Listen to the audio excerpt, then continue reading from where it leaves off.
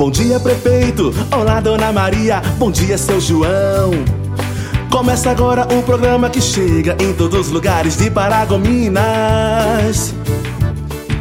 Nas comunidades, na zona rural e na cidade, no ar. Bom dia, prefeito. Bom dia, meus amigos da cidade. Bom dia, meus amigos do campo. Vamos às notícias do dia de hoje, dia 20 de julho, segunda-feira. Saúde. Estamos no mês da campanha da conscientização contra a prevenção das hepatites virais, o Julho Amarelo.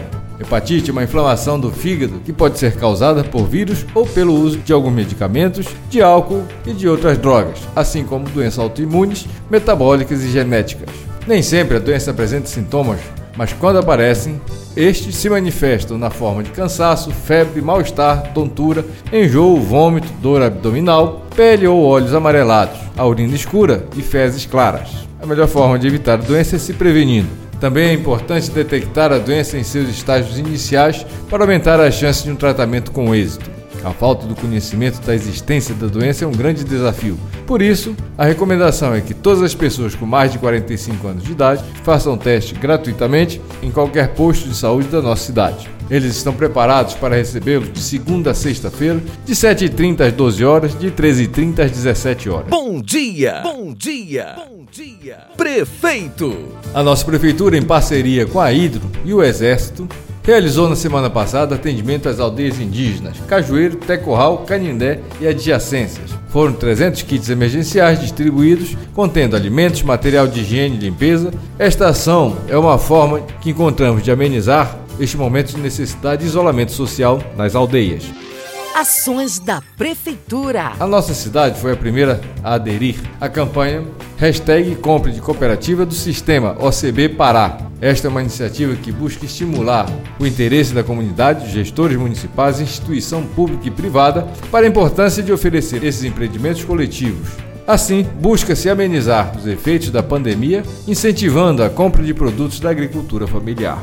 Não só as instituições públicas, mas a população em geral pode participar. Se nós formos parar para pensar na agricultura familiar, o que é produzido na agricultura familiar, normalmente, tem que ser comercializado de imediato, principalmente frutas e verduras, pois se tratam de alimentos perecíveis. Cada produção não comercializada dificulta um novo plantio, o que compromete a continuidade dos nossos negócios. Assim, a entrega dos kits de alimentos que realizamos aqui em Paragominas mostra-se muito importante. Foram entregues um total de 66 mil kits, contendo produtos não perecíveis e da agricultura familiar. Dessa forma, podemos não apenas auxiliar aquelas pessoas em situação de vulnerabilidade social, mas também podemos manter o nosso compromisso com o pequeno produtor, que em meio à pandemia encontra maiores dificuldades para vender o seu produto. Limpeza Pública. A nossa prefeitura organizou um calendário para a realização da limpeza de ruas de todos os bairros da cidade. Esse serviço inclui varrição, capina, roçagem e recolhimento de entulhos.